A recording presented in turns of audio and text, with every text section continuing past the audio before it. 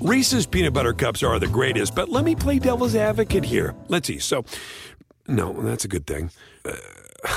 That's definitely not a problem. Reese's, you did it. You stumped this charming devil. At Bet365, we don't do ordinary. We believe that every sport should be epic. Every goal, every game, every point, every play. From the moments that are legendary to the ones that fly under the radar. Whether it's a game-winning goal in the final seconds of overtime or a shot on the goal in the first period. Whatever the sport, whatever the moment. It's never ordinary at Bet365. 21 plus only. Must be present in Virginia. If you or someone you know has a gambling problem and wants help, call 1-800-GAMBLER. Terms and conditions apply. Time to preview the Golden State Warriors, one of the greatest teams of all time last year, looking like they might be there again. And I want to bring in Anthony Slater, now of The Athletic. What's going on? How are you? I'm good. How you doing? It's good to bring back our podcast combination. It's been a little while. Are you feeling human after that China trip?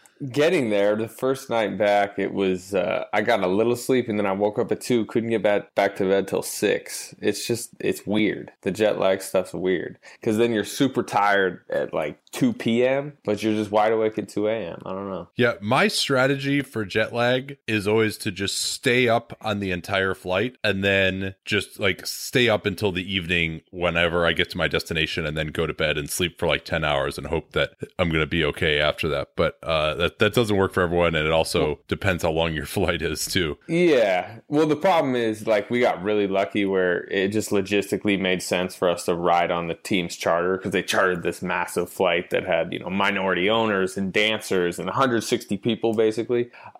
So they had these like basically everyone had these first class pods where you could go like almost straight horizontally. And we're dead after the trip, and you're about to be flying for 12 hours from China. It's pretty hard to stay up that entire flight as you're going right through the night. Yeah, my strategy has always worked for me, except when I started watching The Hobbit and I fell asleep that movie. It was like 45 minutes of the scene, like just in like Bilbo's house before they even like move on to starting the quest, and I fell asleep at that point. But anyway, enough fantasy nerd stuff. Let's talk with the Warriors here. We all know how good they were last year. Did you perceive any weaknesses at all for this team last year?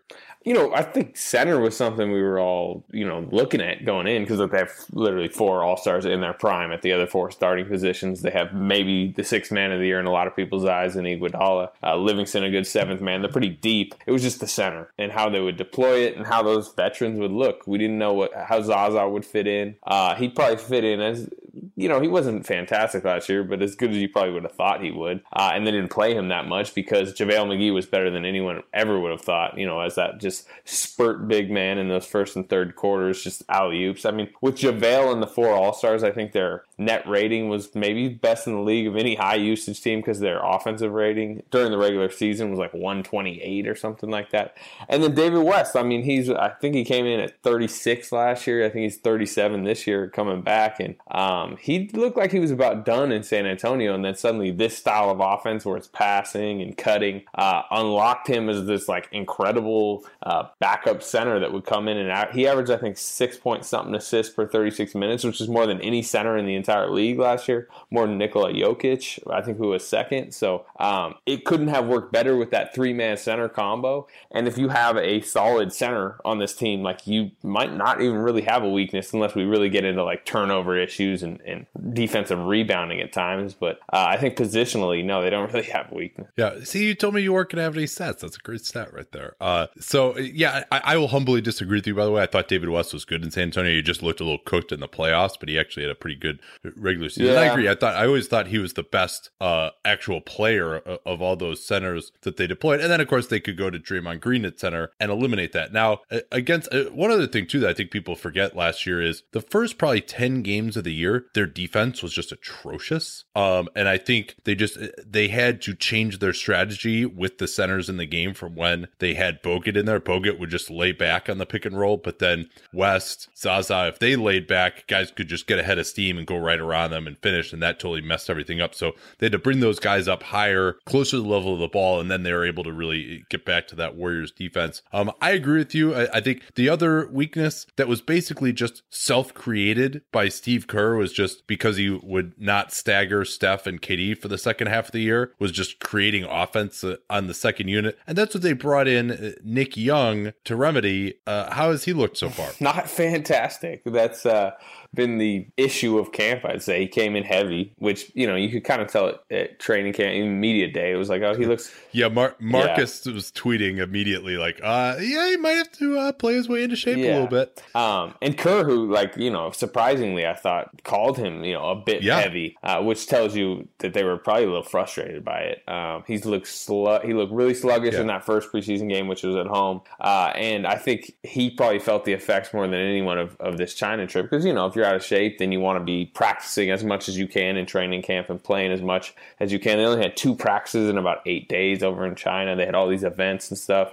And then their first game over there, which is funny because he was beyond like Steph and Clay and Durant, he was probably getting the biggest cheers over in China because apparently they love Swaggy P over there. And they were really kind of trying to egg him on. And I think it was the fourth quarter of the game in Shenzhen, that first game. And he was doing like one-on-one moves and they were, kind of coming to their feet. And he kept getting fouled and he kept kind of like slogging over the free throw line. He's 0-6 in the preseason on free throws. He's just chucking up free throws and missing. And then he's kind of just like, he was off balance a little bit on a drive late in the game in that first one, and he kind of took a hard fall, hurt his hip, ends up, I saw him limping around the plane, limping around the city a little bit, doesn't play in the second preseason game. He's supposed to practice on Wednesday, which is the day we're talking right now.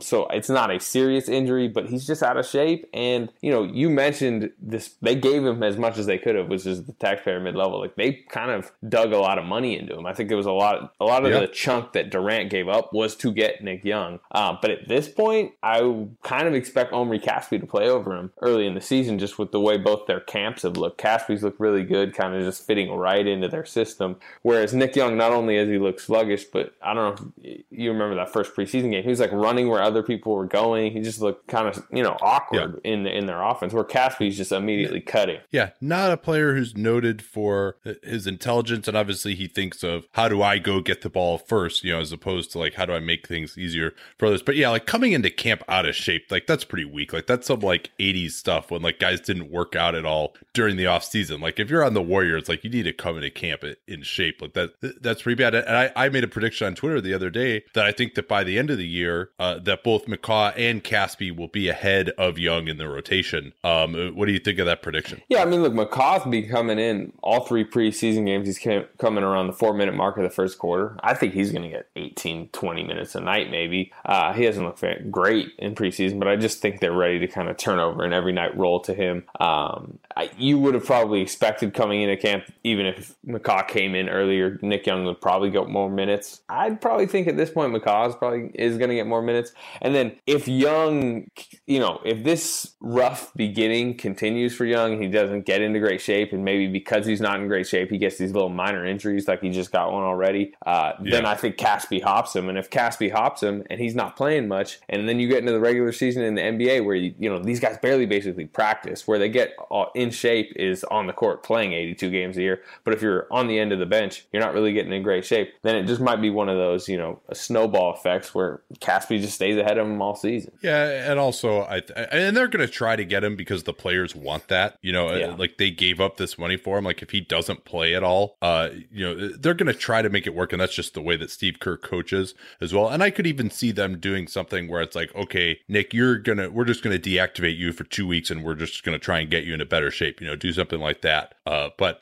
I think the guy had one good year out of the last 5 basically, and so expecting him maybe to come in motivated might have not been exactly. And I think he wanted to be on the Warriors in part due to some of the attention that you get from being at Golden State, and maybe that's part of it. So we'll see whether he actually gets there or not. And I think, again, as I mentioned, like I thought that getting him, he is a luxury, and obviously anybody that you get on this team is a luxury with the talent that they have. But it's largely a self-created problem that Steve Kerr just has to play Steph and Durant pretty much exclusively together. And so this idea that they need more scoring on the second unit is only because of that. And I know Durant kind of failed in that role. But why did you think that was? Why when they played Durant separate from Steph from the first half of the year, like why didn't those units work? I think it was still Durant's transitional phase. And, that unit, while, it is their worst unit, probably it was still pretty effective. And the way it is effective is cutting and,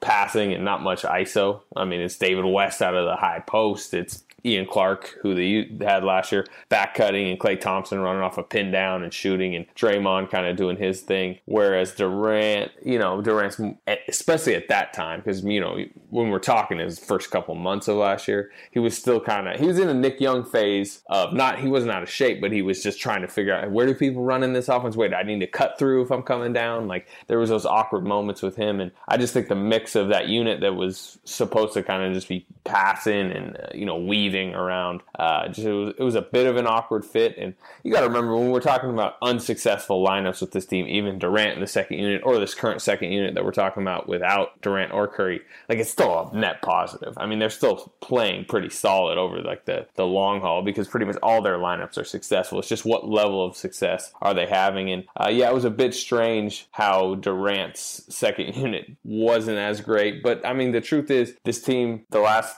3 years at least, like when Steph Curry's on the floor, their net rating goes through the roof. And when Steph Curry's off the floor, regardless of if it's Durant and others, it's just not going to be as good. Yeah, and I think the other thing I would say too, they didn't necessarily give that unit a fair shake, because early in the year, I forget exactly what it was that they went to Clark, but it was Livingston, Iguodala, David West, and Draymond a lot of times playing with that unit. They would bring Klay in at times later as well, but they just didn't have the spacing really for Durant to be that successful, and it did devolve into a lot of ISOs for him. All right, we'll get into some of the other new additions, who's going to get better, who's going to get worse on this team right after this. So like I think many of my listeners, I've never been a huge watch guy. I didn't really see ones that I liked in what I considered to be my price range. I don't think I'm ever going to be someone that goes for one of these watches that are thousands of dollars, or even ones that are $400 or $500, but I couldn't really find any that I liked that were less expensive than that until I was introduced to Movement watches. By selling online, they're able to cut out the middleman and retail markup, providing the best possible price for the first time, making watches that are stylish and reasonably priced. I'd recommend that you just go check them out. The URL, mvmt.com, movement.com/capspace. Just go to that URL and take a look and see if what you like there. Just go to that URL and take a look and see if there's something there that you like. I went there when they're talking about coming on the show as an advertiser, and I was just really impressed. I happen to like their 40 series. That's a little smaller. That's more my style. My girlfriend has one of their smaller ones as well. My mom got one. She got one for my cousins, her nieces as well. So for men or women, it's just a great way to improve your look and get a quality, fashionable timepiece at the best possible price. They've now sold over 1 million watches in 160 countries. So if you're an international listener of the pod, this is a great way to support. I know not all of our sponsors ship internationally, but Movement certainly does. Once again, the way to get started with them, mvmt.com, movement.com/capspace. That URL is easy to remember because we talk about Capspace all the time on the program. And that URL is also important to let them know that you came from us. And to get 15% off, they're already extremely reasonable prices. They start at just $95. Once again, movement.com, mvmt.com/capspace. Join the movement. Okay, so another newcomer, Omri Caspi, to this group. What do you see his role being on this Warriors team? Yeah, I mean, we kind of talked about it a little bit already, but if he can hop Nick Young, it's Ian Clark's role of last year, except probably, just bigger. They've talked about him maybe playing a little small ball 4 even, which Ian Clark could obviously never do. But we saw it in so he misses the first preseason game because he was, observing Yom Kippur, and then in his second one, that was a good pronunciation there. Okay, I was a little worried. Most of you guys don't do quite as well there. And so it's his second preseason game, the first one in China. I mean, right away he backdoor cuts. He kind of flew in for a tip back. I mean, he's not like athletic at all. Like he has no burst really on drives, but he's just like kind of crafty and he's just a smart player. He reads double teams very well. Iguodala kind of had it in like a mid post area and they doubled him, and he immediately zipped backdoor. Iguodala hits him with a bounce pass dunk. And it's just, it was like right away, you're like, man, this is a newcomer that really fits their offense. Whereas Nick Young, it's obviously like such a transitional phase. This guy like looked like he has been on the team last year. And you can tell he fits in well with the guys. Zaza really likes him because maybe that international connection. And Steve Kerr seems to love that style of player and has already mentioned multiple times how much he loves Omri Casspi style of play. So it's just, to me, a bigger Ian Clark that can, really versatilely fit more in lineups that Steve Kerr may fall in love with, to the point that I wouldn't be surprised if he had some bad games. Fans would grumble like, oh, he's the new James Michael McAdoo, basically. Yeah, but Casspi also can spot up from extremely deep. Yes. I think that's something where he can spot up from that Ryan Anderson, Eric Gordon type of range that we saw Houston doing last year. And defensively, he's not a one-on-one stopper, but he's someone who can switch and not just get killed in most matchups if you're switching around. So I do actually, I think, expect to see him play more as a small ball four as well. I think he'd be a nice fit if Draymond Green goes to the bench late in the first quarter with those type of units. Who else do we got? Jordan Bell, another guy we should probably talk about. Yeah. So to me, he's 38th pick in the draft. Basically, they bought it from the Bulls for about, I think, $3.4 million. And he is coming in. He is basically the James Michael McAdoo replacement, except it's pretty clear already he's a lot better of a player than McAdoo was. And, to me, it's pretty clear he's already hopped Damian Jones and Kevon Looney to be the young center on the rise on this roster that is pushing the veterans for minutes. Now, it's going to be hard to get minutes from the veterans because they brought all three back, where Zaza's entrenched as the starter. That doesn't come with a ton of minutes, but Zaza's still going to get his first and third quarter minutes. JaVale McGee's done nothing to lose his spot that we talked about, so it's going to be tough to push JaVale for minutes, and then David West to start the second and fourth quarters. They love him in that second unit. So sitting there thinking there's not really a path for Jordan Bell to get playing time right now, but he's kind of forcing it. It's early, but it seems like he's forcing his way in, where we think he's going to be a good defensive player. I think anyone who studied the draft studied him was, he seems to be at worst an average NBA defender right away, and with an upside of being a very good switchable, not fully Draymond Green, but can. Yeah, but that's the thing to me that's so important is, and I like the theory of him, because Kerr would go with McAdoo as kind of a speed center, a switching center, but he wasn't a good enough overall player to play, in real games against teams like the Cavaliers, and that was obvious given the fact that he's now on a two-way with Philly. But when we talked about their weaknesses at the top of the show, and they are admittedly few, one of them was when anyone other than Draymond Green was at center, they really could struggle to guard, and especially guard the Cavaliers, and probably Houston is going to fall into that category as well, maybe even OKC, depending on how they decide to play.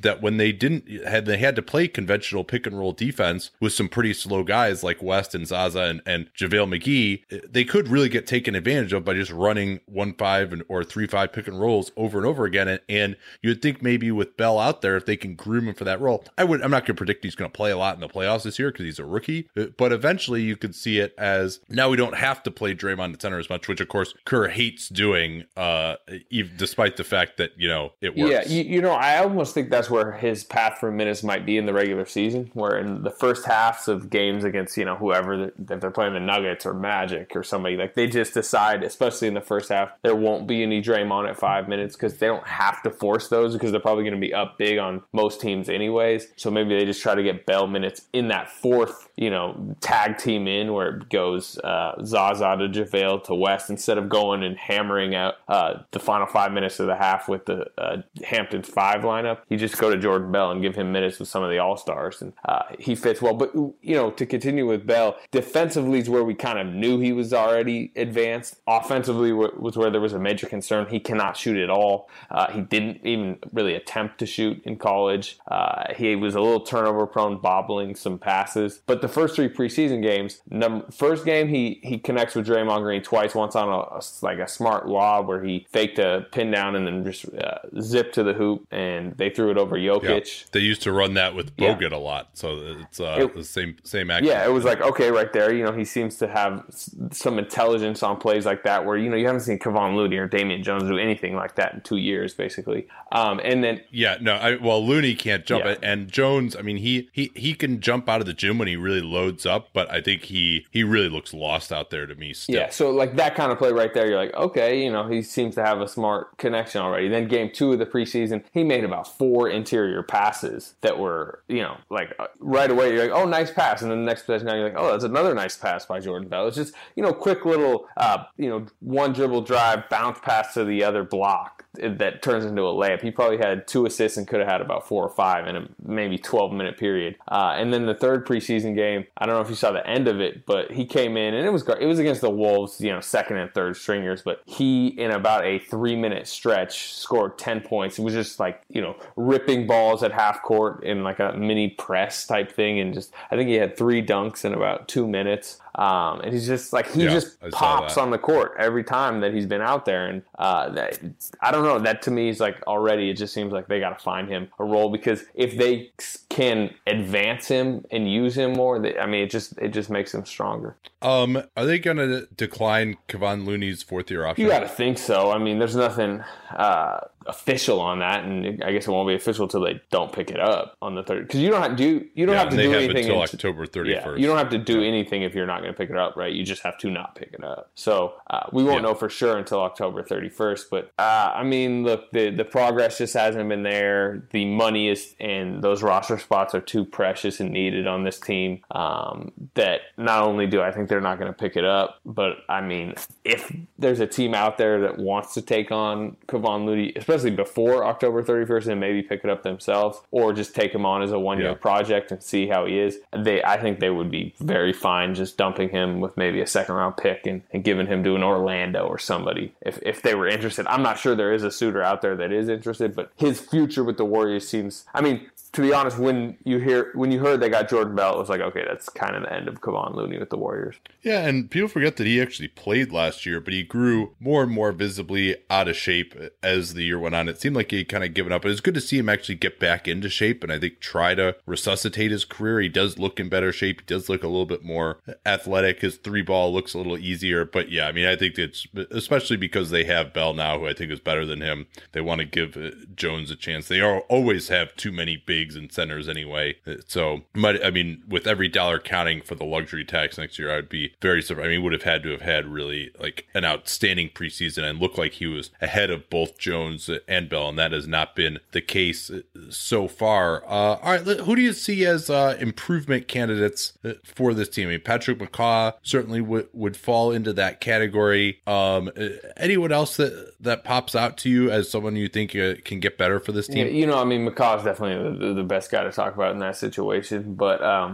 just Durant within this offense and team for a full season. I'm not sure he is improving as a, basketball player, but just him around this team in year 2, I think, because it was really in those think about how good he was in the finals and really in the playoffs overall. That was kind of the culmination of a season where there were growing pains. Everyone remembers Draymond yelling at him when he's ISOing against the Grizzlies late in the game. And there was an awkward game in Sacramento where, Durant was kind of terrible in that game. Those games, he's obviously not going to have a great game every time out, but I just think those growing pains are over, which is kind of scary for the rest of the league, obviously. McCaw, if you want to get into him at all, though, we talked about, I think he's going to get an every night role. His aggressiveness should be better this season. Last year, he started when Durant went down with the knee injury, and there was like stretches of 3 straight games where he'd play 20-something minutes and shoot about once. It got better I think more than anything, if he can just, think back to Game 5 of the finals when he comes in and I think he scored 2 or 3 times in a row and had a tip back and had a really good stretch stretch of about 12 minutes in Game 5 of the NBA Finals, like in the clincher. If you're a rookie now into a second-year player who has been great in Summer League, who's been nice in spurts, and now you know, hey, like on the biggest stage, I perform well with all these all-stars all over the floor. The confidence just has to be there where you got to think in year 2, he should really take a step. Yeah, and I think like his knack for cutting, finishing around the rim, he's excellent as a help defender. He's been effective against most point guards, though he got cooked by Kyrie Irving in the finals. He's had some excellent stretches both in the regular season and the postseason against Damian Lillard. And I think one thing that was interesting is Kerr saying, hey, he's basically going to be our third string point guard. And both in garbage time and then maybe for nights when Steph or Sean Livingston is going to sit, that he'll actually get more of a chance to handle the ball. And I think just getting a chance to have the ball in his hands more instead of just hanging out in the corner and not touching it, as you mentioned, for such long periods of time, it can help his confidence as well. I would also point to Kevin Durant's 3-point percentage last year, especially early in the season. Even on spot ups, did not shoot it well. I mean, he shot 37.5%. I think that's got to be like pretty close to a career low in like the last like 5 or 6 years for him. Yeah, it's not just Kevin Durant's 3-point percentage. It's all 4 of their All-Stars 3-point percentage. Steph Curry was career low last year. He's right around 40-something%, which great for most people. But 41.1%. Yeah, I mean, I don't think. Yeah, I mean, he was shot 45 the last 2 years. Exactly. I mean, he career is like 43, 44 at least. So I mean, that was a career low. Klay Thompson was his worst since I think his second year in the league last year. He was down towards 40. So if they can bump that up to career averages, I mean, going from 41 to 43, 44, that's huge. And then Draymond Green, I mean, if you look at his career arc from 3-point, it was like, first year it was in like, I think maybe even the teens. I mean, he barely even shot from 3. Then it turned into near 30. And then the year before last year, the 73 win season, I think it was 38.8% from 3, which if Draymond Green's hitting 38.8%, I mean, that's a huge year from him. That just destroys opposing defenses. But he really tailed off last year in the regular season. He was really good in the playoffs, almost about 50% from 3 for a long stretch of the playoffs. But last year, I think he was at right around 30, maybe even under 30 a little bit. Yeah, the 30.8% last season. Which is, I mean, that's a huge drop off for him. So he wants to sit in maybe at least like that 36% range. So, you mentioned Durant not shooting well from 3, and again, he didn't either. I think he was as bad as he'd been in about 5 seasons, and everyone talked about, now that he's on the Warriors, the space is going to be limitless. He's going to be out there just drilling open threes. You would expect his percentage to have gone up, but he shot worse than he ever did in OKC for about the last 4 years. So if you just think maybe that was bad luck or just random chance, then you're thinking the Warriors are going to be an even more dangerous offensive team this year, because at least 2 of those 4 All-Stars should bump up their 3-point percentage considerably. Yeah, I think that's right. And by the playoffs, of course, Durant was hitting his 3-pointer again, as he so famously did in games 3 and 5, especially against Cleveland, had some enormous 3-pointers. But I do think that there's, because really the if you had to look at, all right, what is the vulnerability for this team? Injury, of course, is one. But if everyone is relatively healthy, I think what it really is Steph Curry last year turned 29 in the playoffs. Kevin Durant's going to be 29 this year. Maybe they're just a little bit past their primes and they just take a little bit of a step back. Maybe even especially Steph, because he's a little bit older. And I'm not predicting that either of them is going to take a major step back, but maybe that happens for them, and maybe even Draymond too, a guy who it's not entirely like a workout warrior in the off season, at least in terms of like lifting weights and keeping his body great, cardio stuff. He works hard and he never gets tired. But he's kind of an undersized guy, so maybe if his athleticism wanes a little bit, like that's the only way I see it, that these guys just like aren't, just completely unassailable in the playoffs again. Yeah, I mean, Iguodala is kind of a candidate more than those guys, I think, to take a big dip.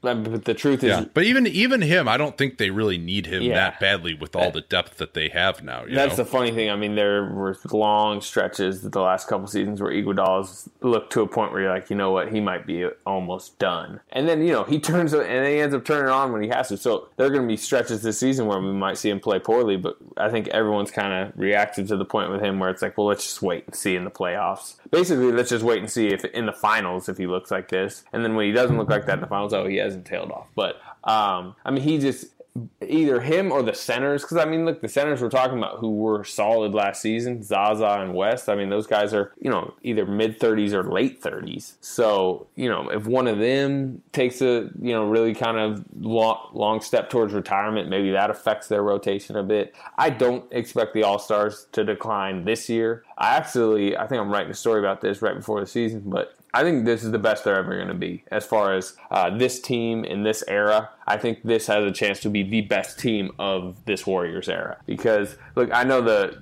Curry and Durant are 29, but they're showing zero signs of declining. I mean, I'm not taking much from a preseason game, but that 40 that Curry put on in 3 quarters on the Wolves the other day, I mean, he looks like he's come in better shape and just in better rhythm than he did probably last season.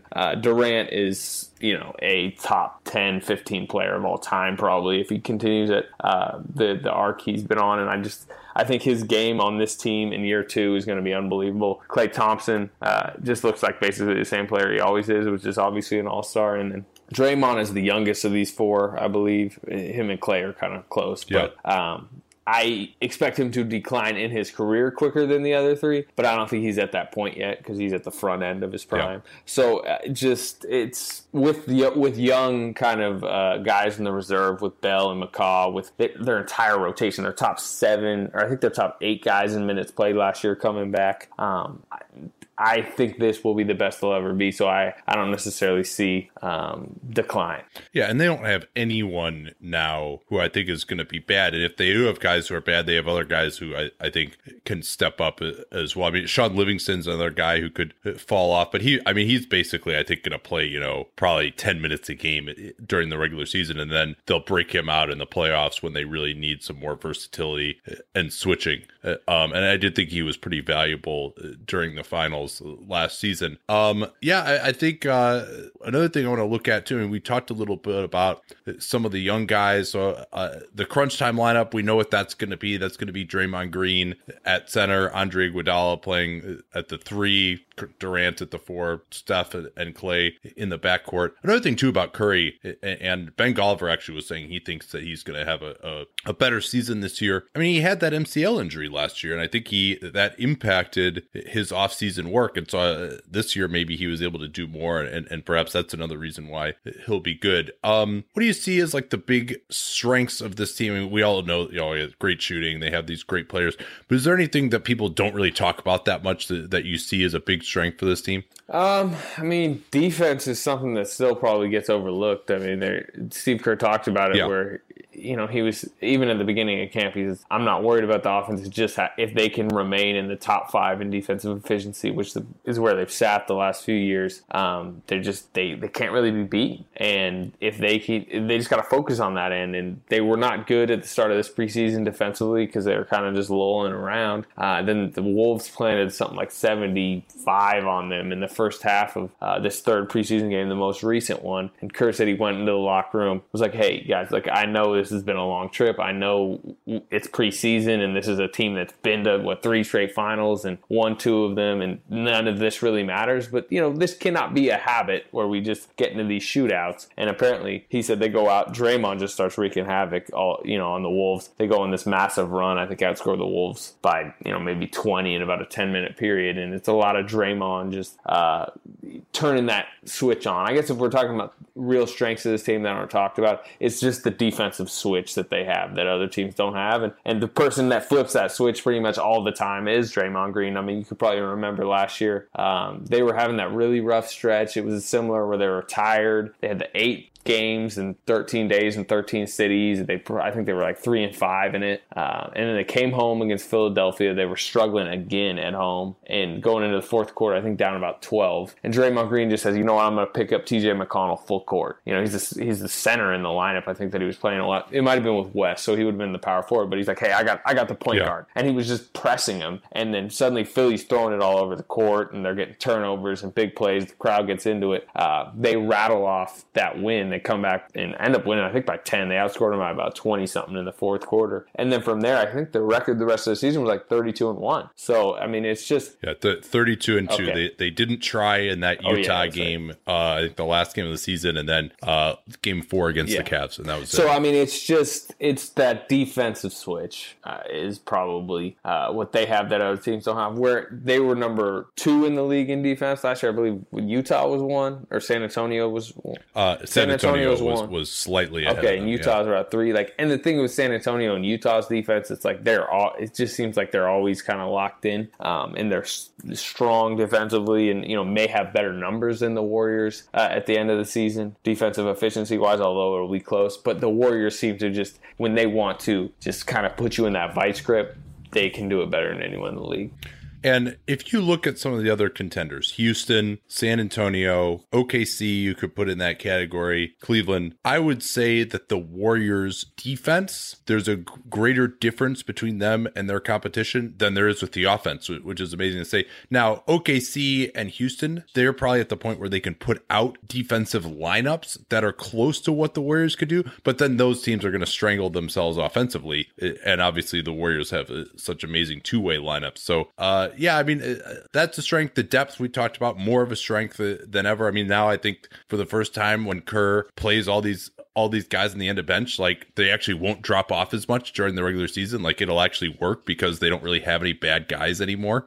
Yeah, no, I mean, that's the strength of what we're talking about with, just look at who they've replaced their 3 guys on the roster with. Ian Clark has become, I guess we'll say, Nick Young. Matt Barnes has become Omri Caspi, and McAdoo has become Jordan Bell. I mean, that's upgrade. If they can somehow get Looney, elsewhere, if it ends up being a release, I don't think they want it as an outright release because that'll cost them money, but then they have an open roster spot for a buyout candidate. And then, they really don't have a weak spot in their roster. At this point, the question with them is like, who's even going to be inactive? I guess it's going to be Looney and Jones. But, if they want another big man, or if they get a buyout candidate that they want active, like they're just going to be an inactive guy on this roster, let's say nobody's injured, that would, be heavily into a rotation. I mean, is it a Caspi? Is it a Nick Young? Is it a McCaw? Who would be like the third candidate to be inactive if one of the other 2 bigs is Bell? Like, and I think, so they spent the $3.4 million to get Jordan Bell. I can't remember if it was 3.4, 3.5. So they've got 1.6 left. That's probably enough to cover Looney's salary if they want to move him, and maybe that's what'll end up happening. And their second rounders aren't worth a ton because it's going to be number 60 every year, but maybe that and a second rounder is enough to get off of Looney's salary, and that'll save them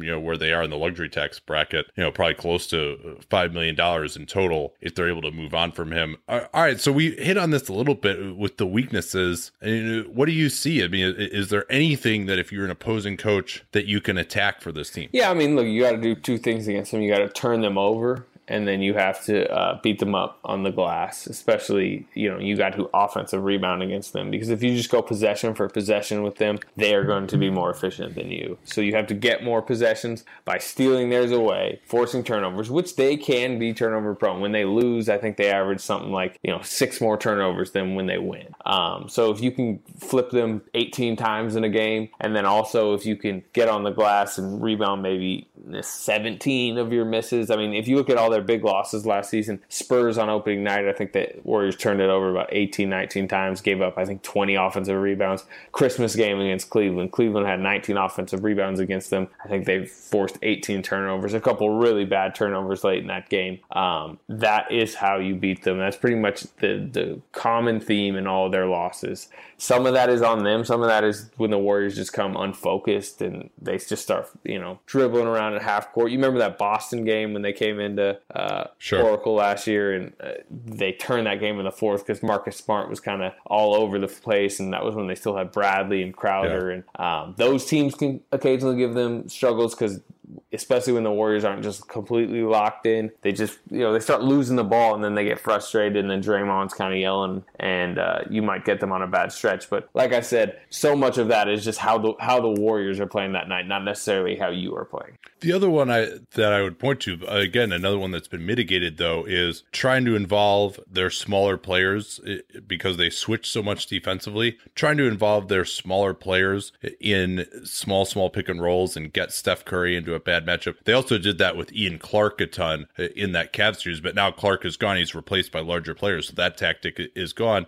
And the Warriors have spent so much time drilling how they're going to deal with Steph Curry. They move him around like Cleveland, they would run that, but then they had a way to get at the very chance that they had to attack, the Warriors would be able to switch back, or they'd pre-switch actions to put Steph as far away from the ball as possible, and they'd try to bring his man J.R. Smith up to set a screen. So it really was the Warriors, you're never going to completely mitigate that, and Steph also just has gotten tougher and is more difficult to beat on those plays. So you can go there. I mean, you kind of have to if you're a lot of these teams, and then they're, even if it is Steph in the post against someone that he can't handle, they're probably one of the best ever teams at double teaming and helping and recovering. So that's not a huge weakness, but certainly that'll always be part of the playbook to attack the Warriors. Yeah, I mean, you mentioned it, but they got the king of the recovery basically in Draymond Green. I mean, how many times has he blown up a 2-on-1 advantageous situation coming down the lane that might have been because of a Curry mistake or, even just a good slip,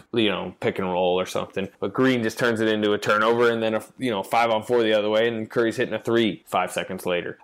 So that's where Draymond's value sits. And who Kevin Durant was incredible defensively as a help side guy last year. I think he was 9th in the NBA in block shots. I mean, this team led the NBA in blocks last year. I mean, which is incredible because going into the season, rim protection was going to be the biggest issue.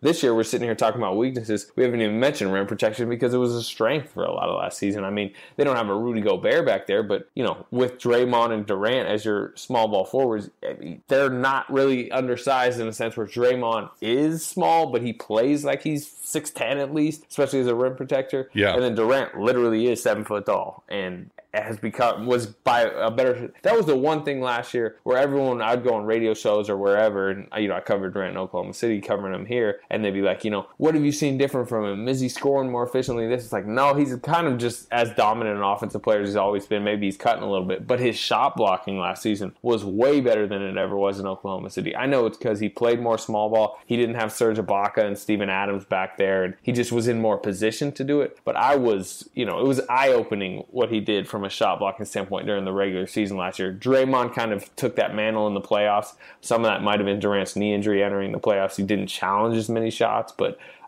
just the fact of that they can do all of this, play small ball, do this and that, and then also protect the rim almost as good as any team in the league. I mean, these are the reasons why there's just nowhere to really throw a sword at them. Yeah, and among the underrated strengths as well is just their intelligence, especially defensively, and on both ends too. Going back to their ability to get guys into the right position, to switch seamlessly, to help when needed, to leave the right guy open. All of that is something that people maybe don't talk about enough. Is just the minds of this team, given all the talent that they have. And you mentioned the glass too as a potential weakness. All of their potential competition, except for maybe San Antonio, has really downsized, right? Like OKC is now going to be playing Carmelo at the 4. They're not really going to have those guys other than Steven Adams. They don't Cancer. They don't have anymore. Not that he ever really bothered the Warriors, but they don't really have that like great threat in the offensive glass other than Steven Adams. And Cleveland's going to be starting Kevin Love at center. Houston had Ryan Anderson, but he's probably not going to play in some of their big lineups. Now they're probably going to play PJ Tucker, who's not a threat on the offensive glass. So I think in some of their biggest games that now it's not going to be as much of an issue because these teams are trying to downsize more of the Warriors. And when those teams downsize, Golden State actually has the rebounding advantage against them when everyone goes to the small lineups, I think. Yeah, I mean, if you go team by team, if you're Oklahoma City, you basically need Melo to be like really old bully ball Melo. on one end. He needs to be like a huge offensive rebounder, which, he's kind of declined in that area, right? I mean, you'd know better than me, but he just... Oh, yeah. He hasn't been that sort of player. I mean, the one thing that he's still great at in FIBA especially is he's one of the best free throw offensive rebounders that I've ever seen, because he's so quick. And he really concentrates on it, at least in international ball. But anyway, that's not exactly the point of this podcast. Let's take a quick break and get back to season predictions here for the Golden State Warriors right after this. Right now, my biggest resource, it's a tough call between whether it's time or money. And that's why I like SeatGeek so much, because it saves me both. Anytime I'm looking at going to a concert, a sporting event, any kind of event, I always check SeatGeek first. They let you buy and sell tickets in just 2 taps. Selling tickets on SeatGeek is a great idea, just the same as buying it is. And there's 2 key things about SeatGeek that are going to save you time and save you money. First of all, they search multiple ticket sites, so you don't have to go to a bunch of different sites. Every time I used to buy tickets before SeatGeek, it was like a 20-minute process to really narrow it down. I was always worried I wasn't going to enough sites. That was step 1. And then step 2, which seats was I going to buy? SeatGeek ranks every seat based on value. Danny used to work in the ticket business. He thinks their algorithms are really good for ranking which seats are the best values. So it's pretty simple. What I do now, I just go to SeatGeek, I pick out the best value tickets in the general area I want to sit in, and I'm done. 2 taps. SeatGeek helps you find the best seats for the best price, fully guaranteed. So make SeatGeek your go-to app for finding the best deals on every type of ticket, sports and concerts to comedy and theater. And of course, my listeners get a discount, which of course also helps them track that you came from us. $20 off their first SeatGeek purchase. You download the SeatGeek app, enter that promo code CAPSPACE, easy to remember. You can get $20 off your first SeatGeek purchase. That's promo code CAPSPACE, $20 off your first SeatGeek purchase. All right, I'm going to go first, and I'm going to predict 69 wins for this group. I don't think they're going to be trying that hard, and they just have so many good guys on the bench now that it's not even going to matter. I'm going 67, and I believe the over-under 67.5. I think it's a good line by Vegas. They won 67 last year. They won 67 3 years ago. They won 73, obviously, 2 years ago. But the year that they won 73, it was, their crunch time was, like, historically good. They just would pull these crazy wins out. Where last year they actually had a better net rating. They just were more of an average team in crunch time, and I think they were like 0-3 in overtime. They just didn't win some down the stretch. I'm going to go ahead and assume they're going to be average again in crunch time, so they're not going to, win all these crazy games late, because I don't think they're going to push for them. One of the things in that 73-win season is they wanted to win 73 wins, or they wanted to get to 73 so bad, so they would push for all these wins. They're in completely don't care about the regular season mode, which to me equals a few losses that they maybe wouldn't have had if they pushed for them. They're going to rest guys, although they're not going to mass rest, not only because Adam Silver has, demanded that they don't, but just that their schedule is nice because the NBA has stretched it out. I think they're going to take turns during the season. Hey, Klay Thompson's not going to play in this game in Orlando. Steph Curry's not going to play in this game in Philadelphia. But as dangerous as they are, they're going to be, probably 10-point favorites in those games anyways, because they got 3 All-Stars going against the Magic and 3 All-Stars going against Philadelphia. So that to me equals maybe something around 15 losses in a season. So 67-15. And while that is the under in Vegas, it's still just a mega number for an NBA team. Oh, yeah. It's completely insane that it's that high. And the only reason I think it's to be high is just because I think even when they do rest guys, they now have quality contributors off the bench to where and maybe if Nick Young is just as bad as it's starting to look like he might be, that won't be quite as much the case. But I think in general, they just have, and it's just going to work so seamlessly. There's so many bad teams that even if they do rest guys against, it's not going to matter, because this year in particular, it seems like there are a lot of just teams that are just never going to be able to score against this Warriors team. Like all you have to do is just switch everything and they'll have to jack up a contested long two. I mean, there's probably 5 or 6 teams in the league that just have no chance of scoring against this Warriors team. And yeah, it's just, I don't see them trying as hard, but I still just don't think it's a matter. And I could also see Houston potentially pushing them in terms of record to where they feel like they need to. I don't see Houston winning 67, but I could see them at least being around through enough of the season that they still want to win games. But mostly it's just because they're so good, it doesn't matter if they try or not on a lot of nights. The one thing, I don't know if I'm predicting it, but, I'll go ahead and predict it. I think they're going to have a really big win streak this year that kind of invigorates them for a chunk of the season. I don't know if it's going to be mid-20s or what it is, but I think they'll have these small losses. But at some point, I think they'll get to about 13 straight wins, and maybe it's in December, January, and I don't know if it's Draymond Green or whoever, but I think somebody might be like, let's go for a big win streak. And then when that ends, then they really kind of throttle it back. But to me, that's the next big thing for the team. I know they had the 24-gamer to start the season a couple years ago, but if they could try to push towards that 27, 30, 33 range, where I know the Heat ended at 30 or at 27 a few years ago when they had LeBron, the record's 33. Like, that to me is the next regular season thing I could see this team going after. All right, best case scenario for these guys. Oh, 70s, 74 even, really. I mean, they don't want it. They don't want it, and I don't think they'll get it, but it's not crazy to talk about. And, I mean, if they get in that realm, people will start mentioning it again. And at first, I'm sure the Draymonds and the Durants of the world will come out and say, like, we're not even thinking about it. But if it gets even within, target, then I think they might just go after it, because that's just the type of people they are. So best case has got to be everyone stays healthy. I mean, truly the best case is that they enter playoff game number 1, postseason game number 1, with everyone on the roster healthy, regardless of how many games they won. But as far as regular season record goes, I mean, they could push 74. I don't think they will, but it's not unrealistic.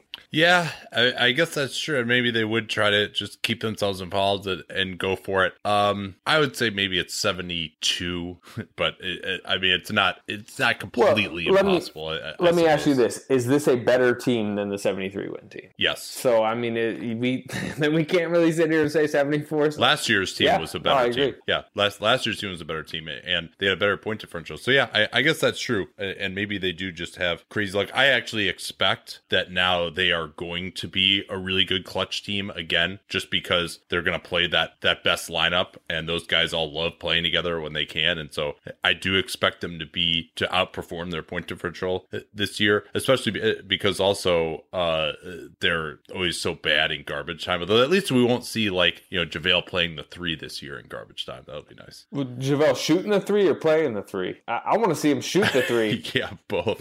Hey, he wants to see him shoot the 3. When we talk about potential weaknesses, there it is. JaVale really thinks that the offseason Instagram videos made him a sniper.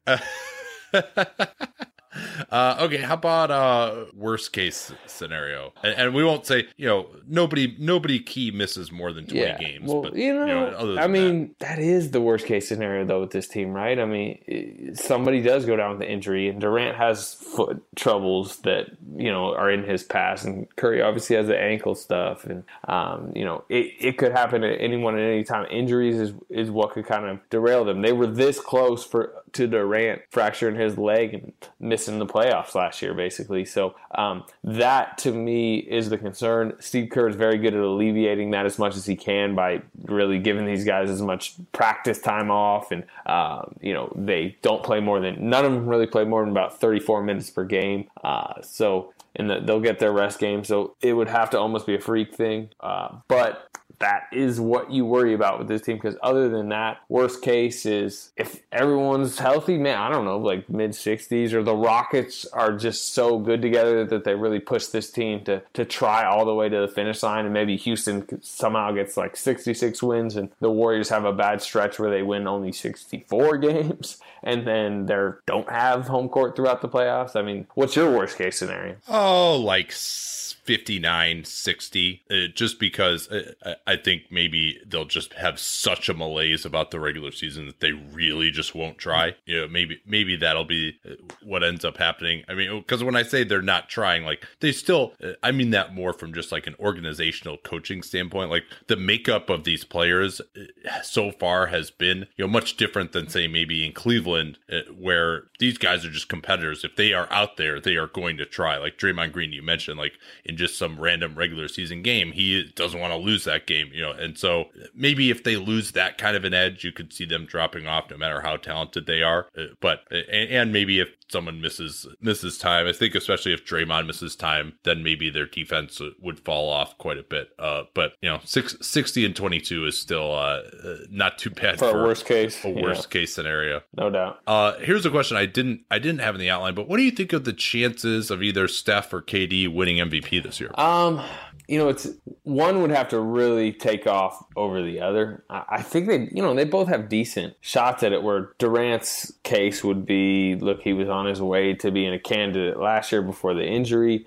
If he can keep his shot blocking at that top 10 in the league ranking and becomes an all-NBA second team defender, which, I think he could be if he's healthy all year. He's going to have his mega efficiency. Maybe if he shoots better from three this year, and he sits there as the most efficient offensive player in the league, because he's not going to lead the league in scoring again like he used to in Oklahoma City. But if it's just, look, hey, he's the most efficient offensive player in the league. He's also a second team all-NBA defender. And if there's no clear candidate like there was last year with all those crazy stats, because look, Westbrook now has co-star, so his numbers are going down. Harden has a co-star, his numbers are going to go down. I just think the level you have to get to for MVP will be a bit lower than last year. It could be Durant because of that. And also, look, Curry has looked incredible. If he, it just sits there and averages 30 points per game and is just so hot all season, and his 3-point percentage not only goes back to where it normally is, but maybe he's in the 46% range, and he just has these huge, maybe even record-breaking 13 threes like he did last year. He does that a few times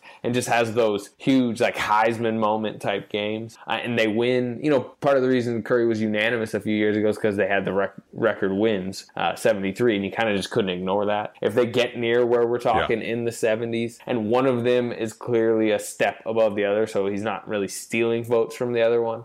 People talk about, they cannibalize each other's votes. But the truth is, we all sit there and read the same stuff, see the same stuff. If one of them is clearly better than the other one, then that one is going to get the votes over the other one. So, because I don't think anyone has a problem putting Curry 1 and Durant 3 in their MVP voting if it makes sense to. So, I think there's an okay chance. I'm not picking either. Actually, I think I'm picking Kawhi Leonard.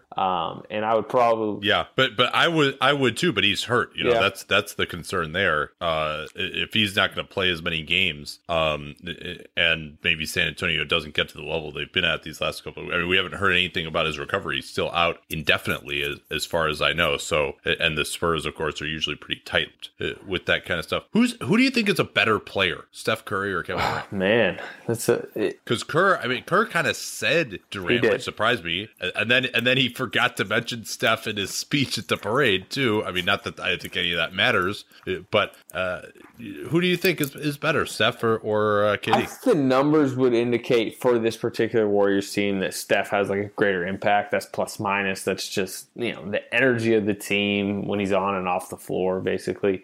But it's just look, a 7-footer that is historically good. Look, Steph's the best shooter ever, so it's such a hard question in a sense. But I think Durant is a better, more complete player. But it is so close.